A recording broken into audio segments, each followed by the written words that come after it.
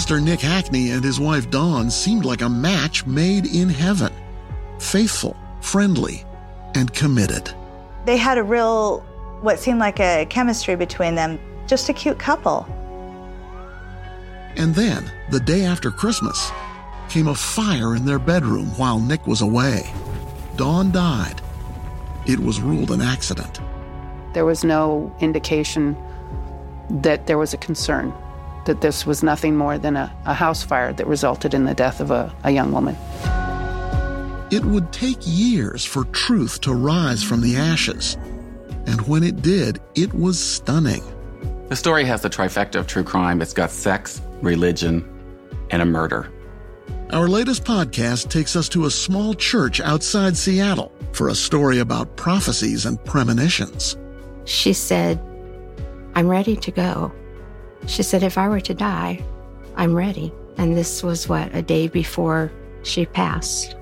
A story about a seducer who used God as his wingman.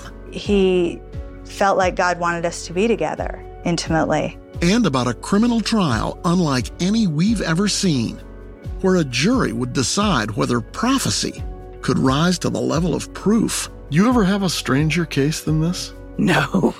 Oh, you answered that very quickly. No, never. In the end, this is a story about good versus evil. There is God, there is also a devil.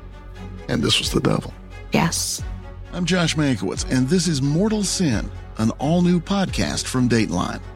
Beginning Tuesday, December 5th, you can listen to the latest episode of Mortal Sin each week completely free.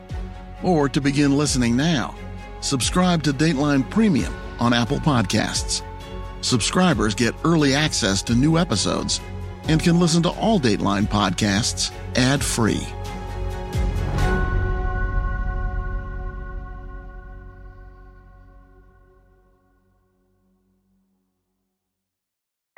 Hi, I'm Cyndi Lauper. My scalp was covered with psoriasis, which could lead to psoriatic arthritis, but Cosentyx treats both.